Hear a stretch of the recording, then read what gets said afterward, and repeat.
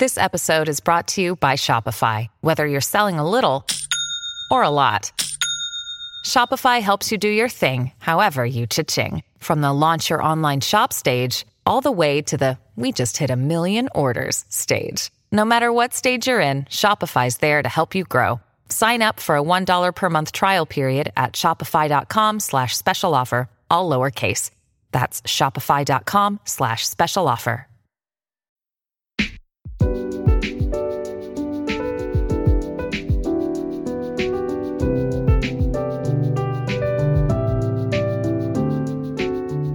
Hello, I'm Kendra Winchester here with Satya Bright, and this is Reading Women, a podcast inviting you to reclaim the bookshelf and read the world. Today, we're talking about our discussion picks, Hawaii's Story by Hawaii's Queen, and Long Live the Tribe of Fatherless Girls. You can find a complete transcript of this episode on our website, readingwomenpodcast.com, and don't forget to subscribe so you don't miss a single episode. Well, welcome back, listeners, to our theme on Pacific Islander and Pacifica authors. Yay! And before we jump into that and our exciting discussion picks, we want to tell you a little bit about our Patreon. So Ruth Ann, who's one of our contributing editors, does a lot of behind-the-scenes work as far as team communication and organizing newsletter content, and she also works on our Patreon newsletter, and she writes that every month. So she expands on different ideas, and she has photos of her dog Ted, who is a Westie and adorable, and he has this whole like old man vibe that I adore. And so there's so many great things in our Patreon newsletter. Also with our Patreon, you also have weekly updates called Fur Baby Friday. You have these special Patreon episodes. We have a book club, a quarterly book club, and of course this newsletter and all sorts of different goodies, discount codes. You learn about what's coming up next, and you get the themes ahead of time. It's a whole lovely community that we really enjoy working on. All right, so that's our Patreon. So now on to our discussion picks. Sachi, you have our first one. So my discussion pick for today is Hawaii's Story by Hawaii's Queen by Liliuokalani, Kalani, and this was recently republished by Mint Editions. And for those of you who might have missed our last episode or want a quick refresher, a really fast synopsis of this story is it is the memoir of Hawaii's last queen and sovereign leader before Hawaii was annexed to the United States. And so this memoir discusses major life events of Liliuokalani's life, including her eventual imprisonment and overthrow of rule by a coalition of American businessmen. And Hawaii's annexation to the U.S. occurred the same year that this book was published. And one of the things that I consistently throughout my reading experience was kind of two different sides while I was reading. So the first was just awe and fascination about Liliuokalani's life and Hawaiian culture, and how I was able to read it like firsthand from her own accounts and her own words about this beautiful land and people and culture. And it was so just wonderful to read all of this in her own words. At the same time, certain passages really brought me to anger and frustration sometimes, because you also are reading the firsthand account of how Americans stole this land and, her people right from under her, and she couldn't really do anything about it, after a certain point in time. So you hear this kind of pain and desperation in the words that she uses, especially towards the end of the book, where she's really pleading for the U.S. not to go through with annexation, which we now know they later did that same year that this was published. And ultimately what she feared came true. And so it was, for me, there's a lot of highs and lows, especially as an American individual, and reading about what our country had done. 1898 is not that long ago. It's less than 150 years. And so I feel like when we talk about colonization or occupying different territories, we think it was forever ago, right? It was so long ago, but it really wasn't. So it was this very much push and pull that I experienced. Kendra, did you experience something similar while reading this book? Yeah, I have not read much on the history of Hawaii, much at all. And so reading her account and talking about like what happened politically in the kingdom before the annexation of Hawaii and like the lead up of Americans' multiple attempts to try to gain, more and more power and eventually success in that. It was just an illustration of how terrible colonialism is and how, America really needs to own up for that. And just also learning so much about her life and her experience. And, she, was very gracious in explaining her culture because she was assuming, I believe, her reader would be white because she was trying to plead with the United States not to annex Hawaii, et cetera, et cetera. And so, yeah, it was just really interesting to hear more about how the rules of succession, which was really interesting to read about and how that worked out and how, oftentimes ruling families will adopt a child from a different family and it kind of creates bonds within their community. And it was just really fascinating in a lot of ways that way too. Right. Even down to things outside of the sovereign kind of rule and the different ways that they had led the country. Like she even talks a lot about music because she was a musician herself. And I thought the way that she describes music in Hawaii as really being passed amongst each other versus written down, and how someone could come up with a melody or a tune and, it just travels kind of like by word of mouth very quickly. And, all of a sudden it's like kind of like just like, oh, I heard this on the radio and now everybody hears it. It's like, oh yeah, everybody knows the song right now because we've all kind of passed it to each other. And even if they were to write things down, like the way that they think about notes and bars and all this stuff is just so different than how we, from a Western point of view would think about quote unquote, like music and how it's composed. And so, yeah, she's really generous about, talking about her culture and really trying to appeal to these, I agree, probably white people or Americans who are reading this book. I thought that was a great kind of fascinating aspect, and also just really becomes a knife in the heart when it comes to the horrible colonialism and the kind of overthrown power that she became because of the United States. And I think, she does a great job of pointing out that, Kingdom of Hawaii is not perfect, but it is important that they have, autonomy and different things. And she describes that so much joy of her culture and, like you said, the music. Also, like she travels to the United States and then over to the United Kingdom, and she just expresses so much, delight at visiting so many new cultures and experiencing that. And she's very gracious about Queen Victoria and like all this stuff that was just really interesting to read from her perspective, because it's been a long time since I read a personal account, nonfiction account from someone from this time period as well. So I was like, oh, right. The Queen Victoria was alive at this time.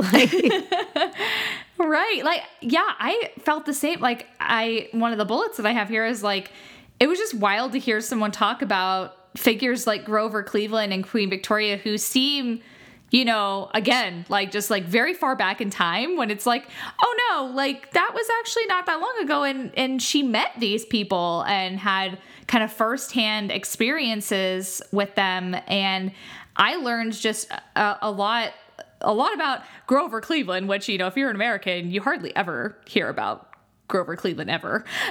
And I had no idea that he was such an ally to the Hawaiian people, and that he blocked annexation when he was in office. And it was when McKinley came into office that shortly after they went through and he approved annexation. Like, I did not realize all of those dynamics between those two presidents and, Liliuokalani. So it was just really very interesting to see that firsthand account of some of these figures that just seem like, footnotes in a textbook sometimes. It also, there's a time where she lives, I think, for 6 months in Washington, D.C., and the world definitely kind of seemed like, quote unquote, smaller back then. Like, she gets a seat to President McKinley's inauguration like the day of or something. Like, they're like, oh, I wish I could have given you more seats if we had more notice. And it's just like, that would not happen right now. Like, it might be because she was like a world leader. That's probably part of it, and was very well connected through her marriage. But it did seem just like a lot easier to do things that would be unimaginable today. So it's very unique to be able to read something like this where the time place is so different, but then you also know some of these figures such as, like Grover Cleveland, President McKinley, Queen Victoria, like all these different things that really puts in perspective that time and place in, the late 1800s that, I certainly don't explore that era as much as I probably should. So this is a great way to do that. I think it's such a great historical document. And of course, this is the history nerd coming out in me. Mm-hmm. I think that her voice is you can hear it. Like, she has a distinct writing voice. And maybe this is because I've only really read novels from this time period for the most part, that it was just such a delight to read a memoir like this, which I think at the time probably would not have been called the word memoir. No. But that's essentially what it is. It's an autobiography of her life and her experience. And you just felt like, oh, this is delightful. I get to read about this time period. But of course, it's also very, very sad because she's writing this, having been removed as ruler of Hawaii. Right. At this point. And you know that going in from the beginning. And so she explains why she wants to write this book and this story. And then she starts from her childhood and explains like how she was raised and, basically sharing the love of Hawaii with her readers. Right. Yeah. She really highlights that aspect of her childhood and the culture and all that she loves about the land. And it then shifts to the political intrigue and the coups and like this really, in my mind, very powerful type of plea to the American people not to go through with annexation. And so the passage that hit me the most when I was reading this, this book again ended up being published in 1898. So this is long before, World War II, which, some have noted, and what I kind of view as like the tipping point for the U.S. being this like global superpower, right? So this is much before that. There's this quote towards the end of the book that I thought was very telling. Liliuokalani just has this very, in my mind, astute prediction. I'll read the quote here. It reads, "There is little question but that the United States could become a successful rival of the Europeans in the race for conquest and could create a vast military and naval power if such is its ambition. But is such an ambition laudable? Is such a departure from its established principles patriotic or politic?"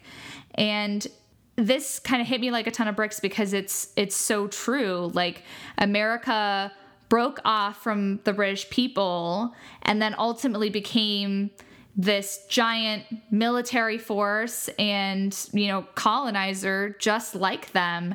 And it does kind of negate some of the antithesis of what our, country was quote unquote founded on.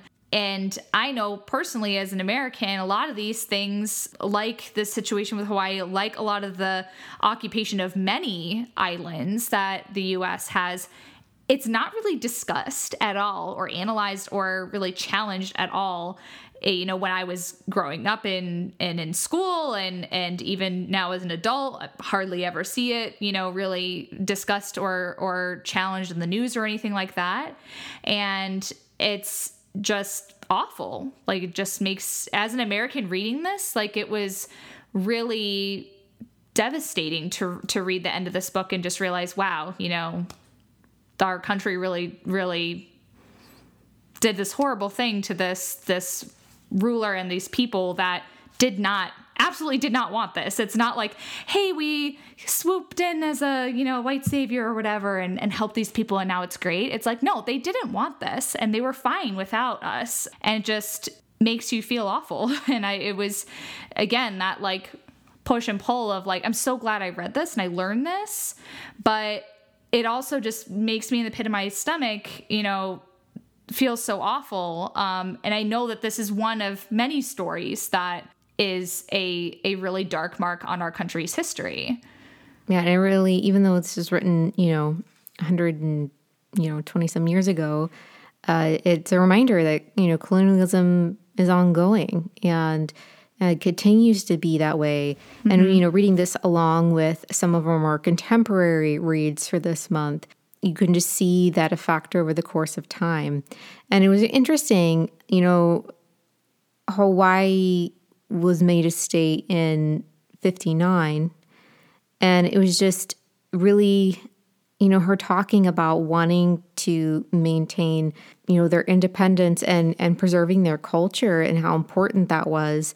And the future of Hawaii while you're reading this document. And she doesn't know that future, and we do. And so that's something like as a reader, you're like very conscious of. But she does really share that love and centering Hawaii and their story and their, the process of growing up and being part of this culture. And she kind of really brings you into that.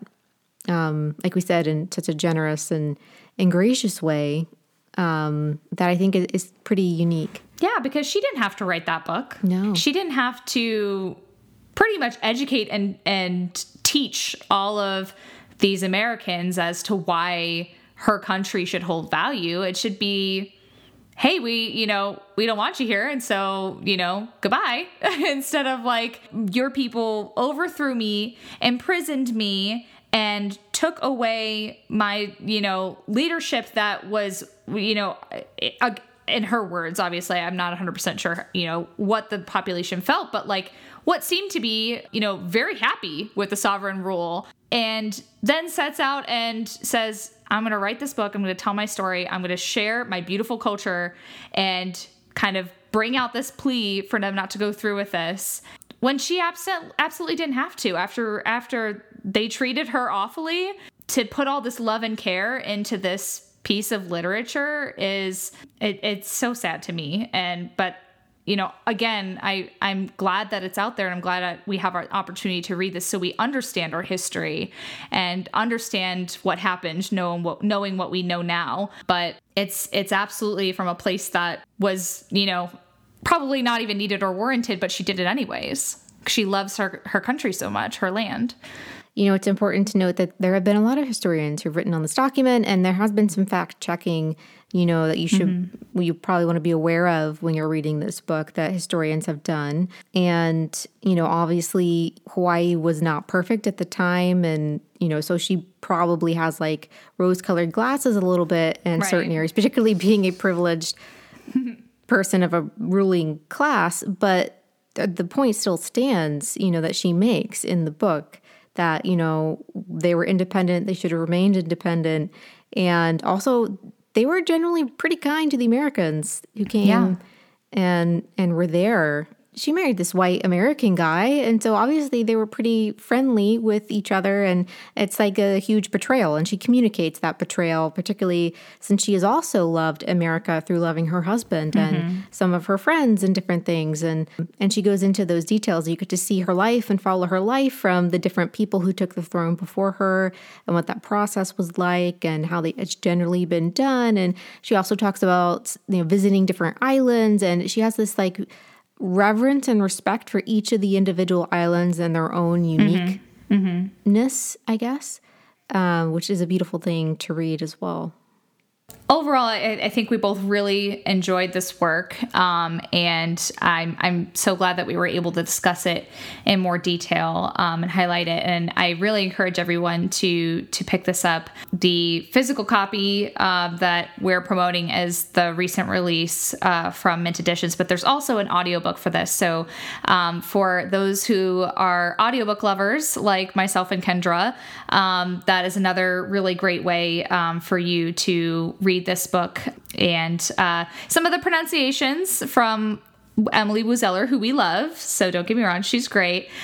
Pronunciation is probably not the most accurate on the audiobook, but you still obviously get the great content and the message. But I do want to put that caveat there for the audiobook, because that's not 100% probably accurate. This is a title that I think what I'm trying to get at is that it is a little more accessible, and it's something that you can get in multiple forms. And I really encourage people to pick it up, even though, like, I know there's some folks who are like, oh, I'm really not into classics. Like, I'm not really either, but I really still enjoyed this and got so much kind of appreciation after reading it that I definitely think it's worth reading, even if it's outside of your genre. So that was our first discussion pick, Hawaii's Story by Hawaii's Queen by Lily Uokalani, and the recent republication is from Mint Editions. And Kendra, what is your discussion pick that you would like to highlight today? So our second discussion pick is Long Live the Tribe of Fatherless Girls by Takira Madden. And this is out from Bloomsbury. And this is a memoir about Takira's life living in Boca Raton, Florida, as the child of a Jewish man and a Chinese native Hawaiian woman. And so her mom started out as her dad's mistress, and eventually they did get married, but it was really created a tumultuous childhood. And then you kind of go into this, and you as the, adult reader realize that, her parents are struggling with addiction, and there's lots of different things going on that she as a child kind of finds normal. That's the only existence that she's known, but it still has a huge effect on her. And so this memoir is written in kind of like a linked essay collection sort of style. And it is pretty linear in that there's a section at the back that we'll talk about here in a second that is like goes back into her mom's childhood. But for the most part, this book is, pretty straightforward in its timeline. And so I just really love the way that Takira writes her prose. It's phenomenal.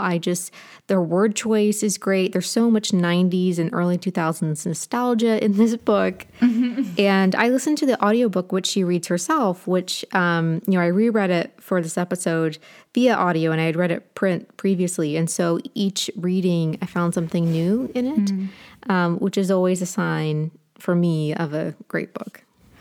Absolutely. It's always great when you can get some extra nuggets reading it multiple times. Yes, definitely. And so I wanted to talk about a couple of my favorite sections and kind of discuss those a little bit. The first time I ever read Takira's writing was when one of the chapters in this book was published in Guernica, and it's called The Feels of Love. Just as a heads up, the next section is going to include a trigger warning for sexual assault. So I will put some timestamps in the show notes of where section 1 starts, where we discuss this specific chapter, and then where timestamp 2 starts, which is the second section that we're going to be discussing, so that if you are sensitive to that, you can make the choices best for you. But I just wanted to let you all know, and that will again be in the show notes. So yes, the first section that we'll be discussing is The Feels of Love, which is that original essay that appeared in Guernica. And that's also the chapter title in the book. And it's about how Takira was sexually assaulted when she was 12.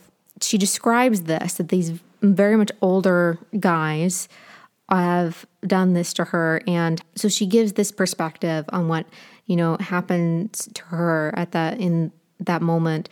And she writes the entire chapter in second person, which is a way to distance herself from that story, but it's also her older self talking to her younger self about the situation, because the older self knows what's going on and is being contacted by this guy. That you section just really becomes very impactful when you realize that this is something that Takira was doing not only for her present self, but her past self, that little girl deserved justice in that way. And Takira often tells a story how Chanel Miller showed up at one of her book signings. And, Chanel Miller mentioned that she'd been sexually assaulted. And Takira was like, you should write your story. And, and she was, of course. And so, they've done, I think, either events together or talks or social media posts, something together about this. And being both biracial, multiracial women of color it's an important conversation that they're having. And just having these perspectives, I think, is something that we need to talk more about. And this book came out shortly after the Me Too movement kind of got underway in, was it 2018? And so this came out in 2019. So there's a lot in just that one chapter of this book, which is wow. Right. And it's really important to highlight, because of that representation and that example of Takira really encouraging Chanel to tell her story as well. And, if you haven't read Chanel Miller's book, Know My Name, definitely read it. It's an incredible read. But it is really emotionally taxing. I remember still vividly reading that and having to, even though I loved the book, it's so great, engrossing, and reading that chapter and just having to pause and just kind of put down the book for a second and like really process her words in that chapter, because it is, very, very difficult to read. But I do applaud her, and I'm sure it was extremely emotionally taxing for her to write that piece or write that chapter. But I think it is important for us to tell these stories instead of stuffing it down, bottling up, and making everyone feel like they're alone. The rate at which BIPOC or people of color are sexually assaulted, it is higher, and it should really be discussed. And I really commend her and applaud her for including that in this book, because it was probably extremely difficult to do so. Yeah, and like she mentions in the book, she's not the only girl that these older guys had done this to, and the importance of they found each other later, and the importance of that, and telling each other their stories and finding that support and connection there. And so I think she takes you along this journey. But again, it's like this second person about her young self, and then she also has her older self. Like they're two different people, like the before and the after. And that was incredibly impactful as well. Yeah, that's very true. I think a lot of us could probably like to reflect back and think about, what would I tell our younger self? And, if you could look back and give yourself guidance or understanding as to what's happening, because it is obviously super confusing as a child. And I think sometimes, all of us could probably experience some aspect of childhood where you think what you're experiencing is quote unquote normal. It's absolutely not. You feel that in this book, whether it is this chapter or even aspects of how her family dynamics were, how she was raised. I think it's important to kind of reflect back and go through that kind of second person exercise. And I think it's really very, very unique aspect of this book that I'm glad that she explored. The second section or chapter I wanted to mention was this section called Kuleana, which this entire section focuses more on Takira's mom's past and the past of her family. And there is a big spoiler that I'm going to dance around a lot while we talk about this, so I apologize in advance. The word Kuleana is about a particular idea, and she talks about that there's a place in the afterworld in which all of one's ancestors are waiting. I always like this legend best, the idea of this place where all family ties are made solid, intact, where nothing on earth ever mattered. It is the place in which all family members are reunited, and I like to imagine that everyone shows up young, healthy, so much bright life in the face.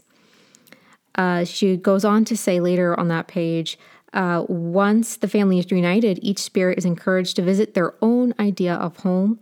Home can be in the depths of the sea, in the treetops, and a spirit may choose their grandmother's lap, in her rocking chair, the sour smell of malasadas. And the ancient legend describes it as a place of your greatest responsibility. Others define it as returning to one's rightful place or one's greatest duty. The Hawaiian word for this is kuleana. And so when she's writing this memoir, she is talking to her cousin Sarah about, is it worth it to go through all of this? And her cousin says, your kuleana, she says, this is your kuleana to tell it.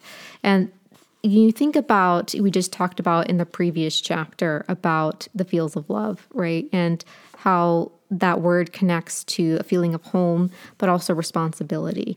And in the section, kuleana, there is this whole discovery of her mom's past and some things that she didn't know about her mom's past and that connection to her native Hawaiian roots.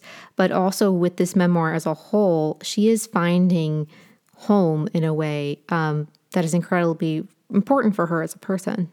I really liked this aspect of the book as well, because I think at least for myself, there, throughout my life, there was this kind of sometimes embarrassment for being part Asian because you're constantly being made fun of on the playground and all these different things, racism in general, right? So there's this turning point that I had in my life where I really started to embrace my half Japanese heritage, or, that part of myself, and really started reconnecting with my mother in a more meaningful way and my understanding of Japanese culture, trying to learn more about the language and food and things like that, it happened gradually over time, but I'm sure there was a moment that, shifted that aspect of my life.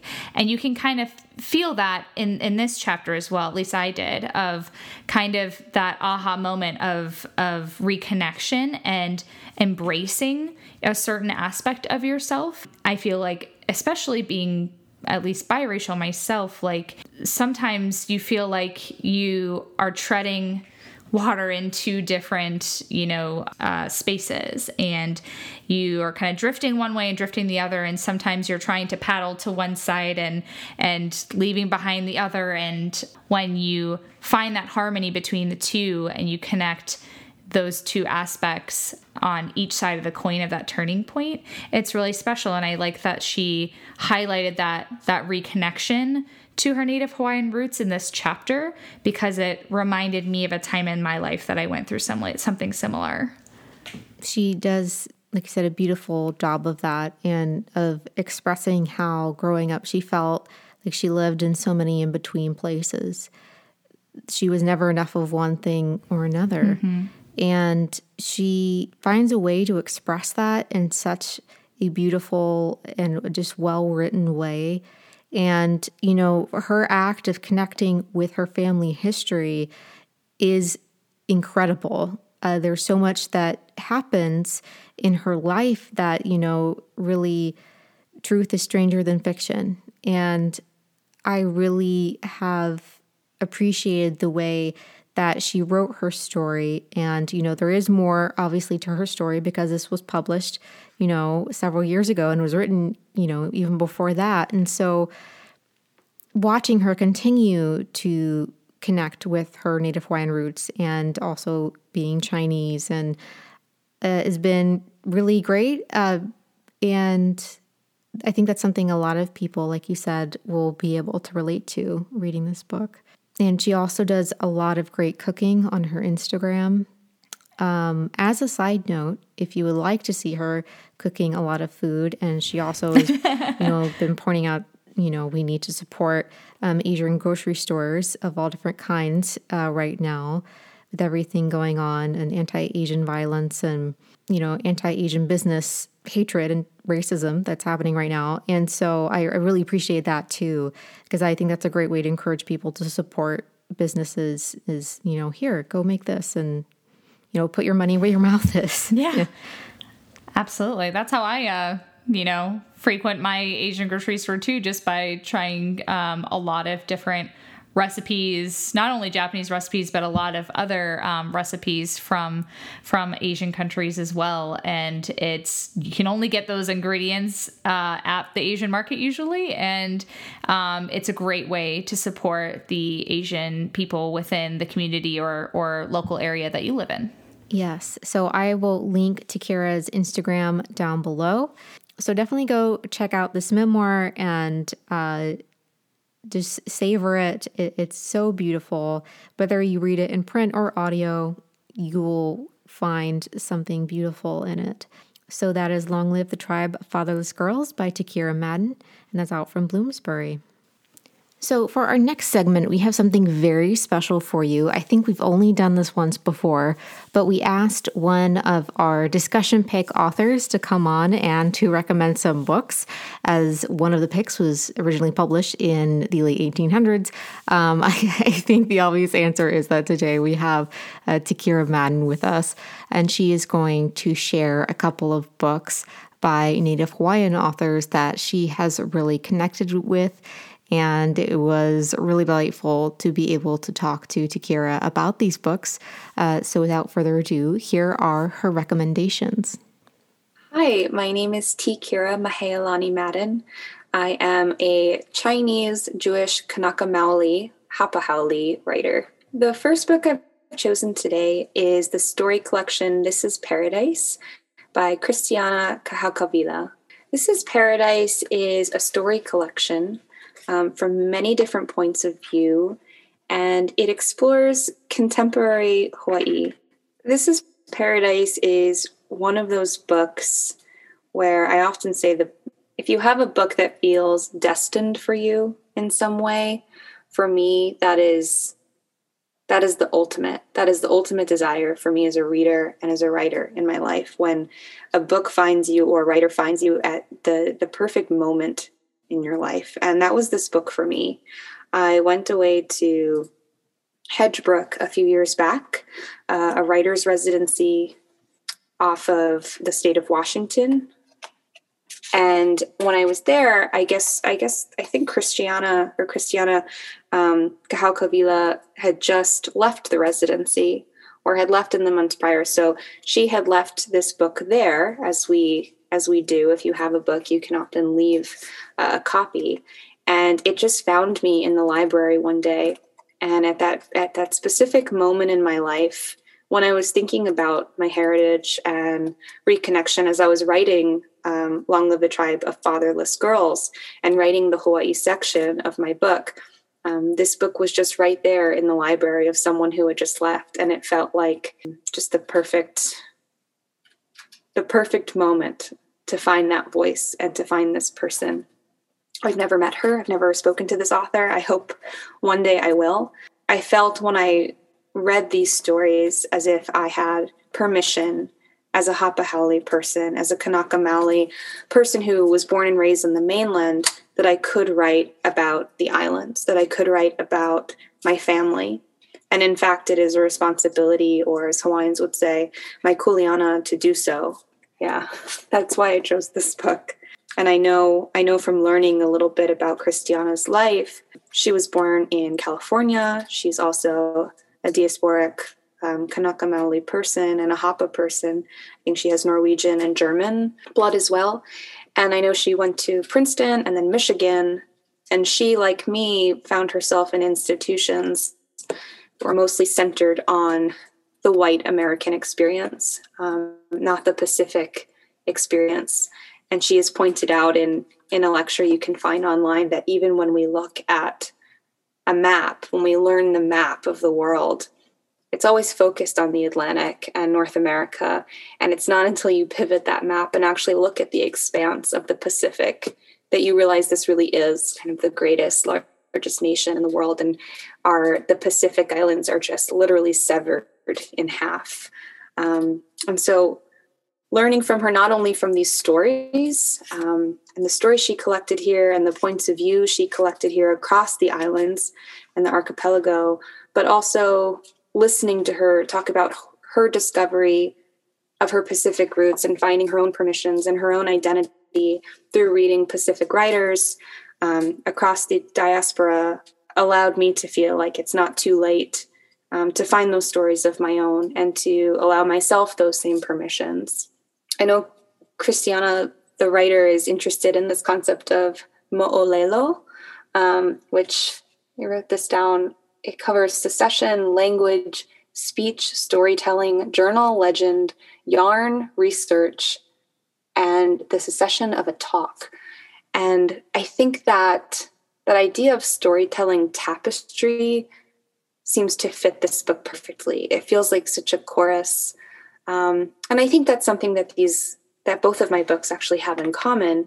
But this chorus of character, not just from a single narrator, but from the housekeepers of the island and the Hawaiian businesswomen and the surfers of the island and the locals, and just really reversing or subverting that gaze that we're used to, the colonial gaze on the islands and the people of Hawaii. And that's what makes this so special. From page 1, we're introduced to the subverted gaze. And I think for me, this book just holds you from page 1, paragraph 1. The book is This is Paradise, Stories by Christiana Kahakawila. The second book I've chosen today is Shark Dialogues, a novel by Kiana Davenport. Shark Dialogues is an epic novel. It spans a century. It begins in, I think, 1834. And it is related to This is Paradise, truly a tapestry of perspective, mythology, family story, a journey through man-made destruction, as well as natural destruction and disaster. And it weaves together several stories. It's actually a very difficult book to describe because of how much is going on. But I can tell you it is epic. And beyond anything else, beyond the story of the island and the story of this family, beyond the central figure of Pono in the book with her 4 mixed-race Hapa granddaughters, is the most lush and beautiful language I think I've ever read. The language is its own character. It's a mix of pidgin. It has high lyricism.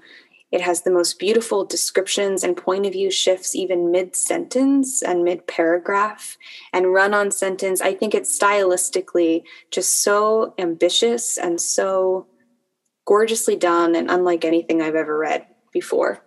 But it's so hard to describe the language of this book without hearing it and how each sound is its own story. So in the very beginning, chapter 1, we get this run-on sentence.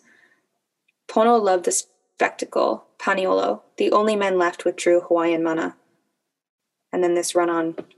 Those summers would always be mingled in Jess's memory with horse sweat, man sweat, stench of furious bull's manure, and fear, shave ice, wet hay, pineapple spears, a circus smell, excitement, expectation as they approached the grounds, flying dust of bull rings catching in her eyes, areoling fence posts, the bands, the Paniolo turning everything into a dream, and clouds warming up the crowds, and hula girls and bands, then Paniolo riding out resplendent on their mounts, waving to the crowds, to her, then disappearing minutes later, exploding back into the ring, bareback on wild broncos, Jess screaming, huddling on wooden grandstand benches in the asylum of Pono's wings, horrified as blood-splattered azure, plush of embroidered cowboy shirts, and bright pink and purple chaps, and golden muscular Hawaiian stomachs, slashed open guts like blue oysters, raw sea urchins spilling out so that rodeos in Puerto Rican kachi-kachi bands smell of blood rawhide,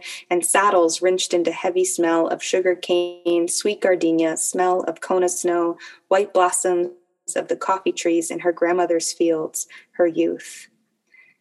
And I think that is such an example of just ecstatic, like expansiveness and beauty of every word.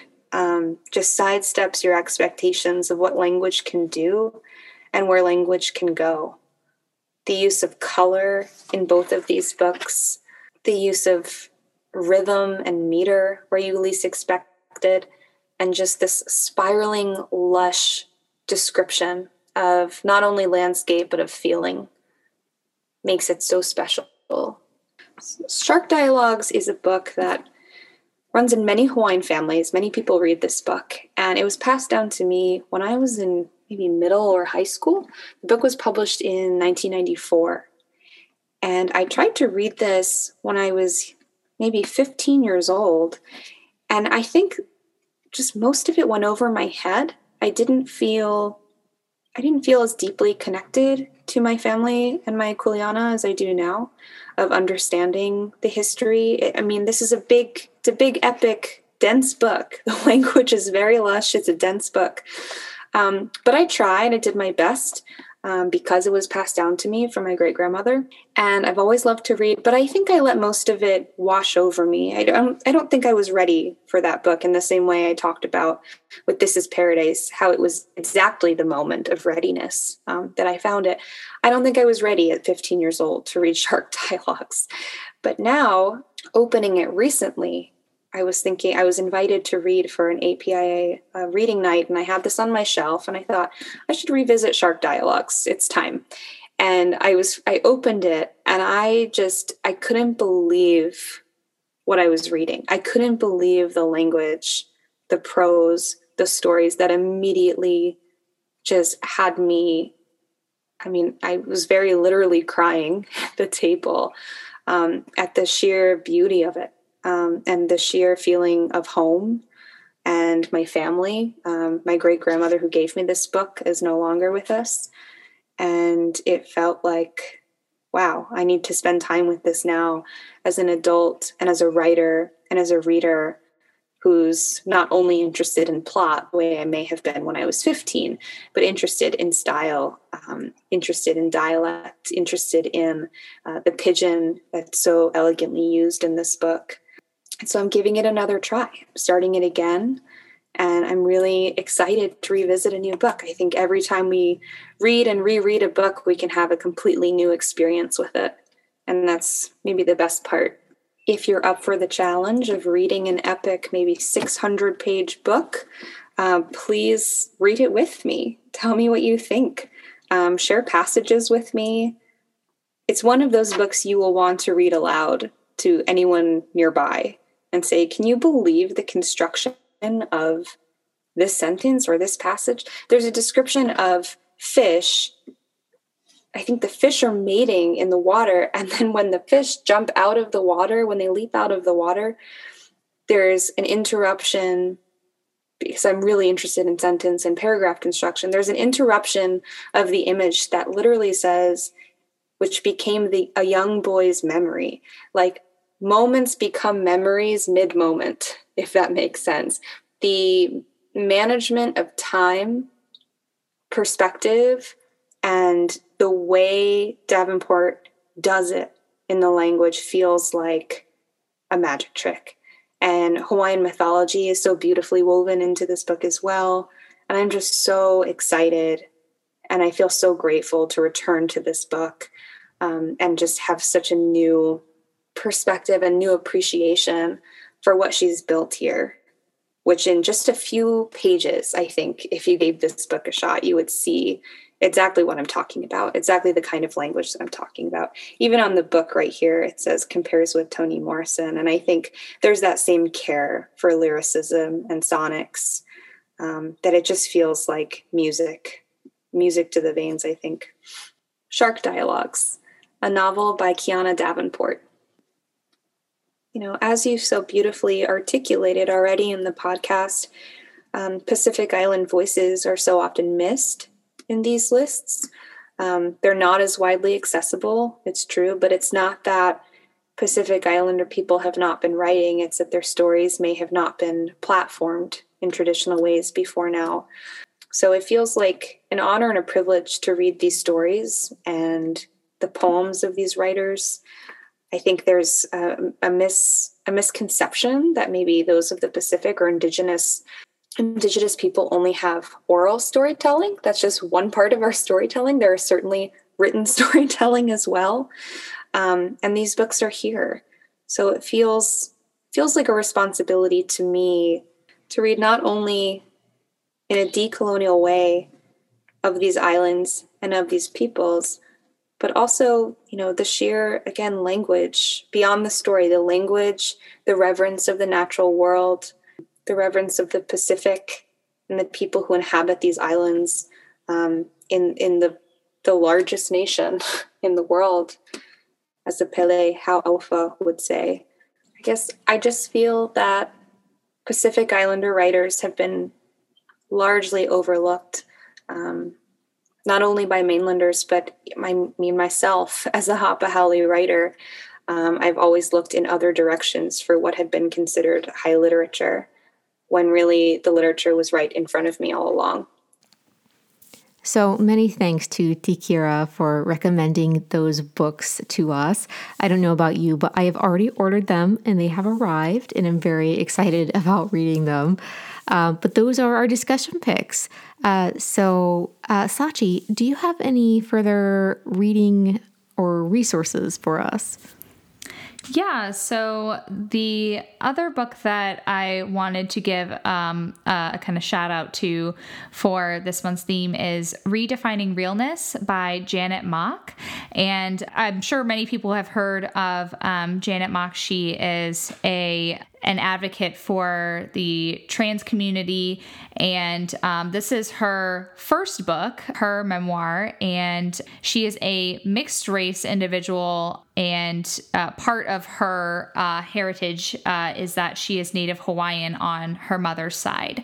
And she's born in Honolulu and spent part of her childhood in Hawaii. I think it's a great, book to highlight for many different reasons. And this is one of the first books that I read a memoir or firsthand nonfiction account from a trans woman. And it was extremely powerful and very moving for me. So I really wanted to highlight that today, as well as the blog post that I mentioned at our last episode from We Need Diverse Books titled Resources for Pacific Islander Heritage Month, which has a lot of different lists and, compilation of different titles, as well as links to various Pacifica authors and publishers. And so I wanted to plug that one again for those who are looking for further reading based off this theme, because the books that we picked are just the tip of the iceberg. Kendra, what is your further reading?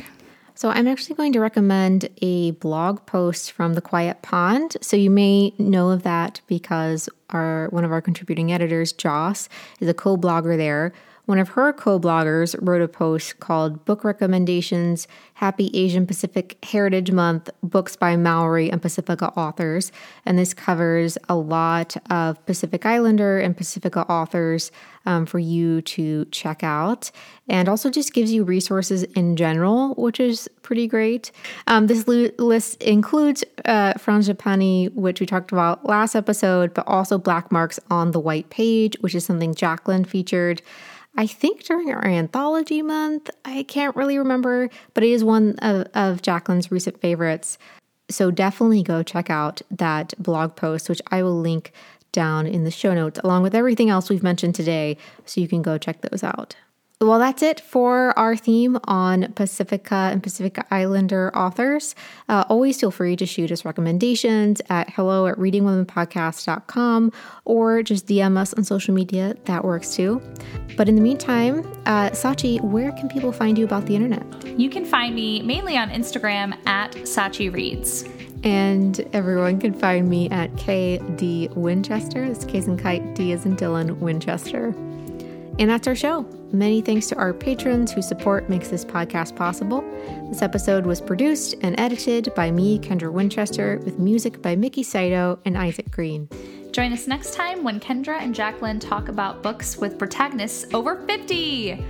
In the meantime, you can find Reading Women on Instagram and Twitter at The Reading Women. Thanks for listening.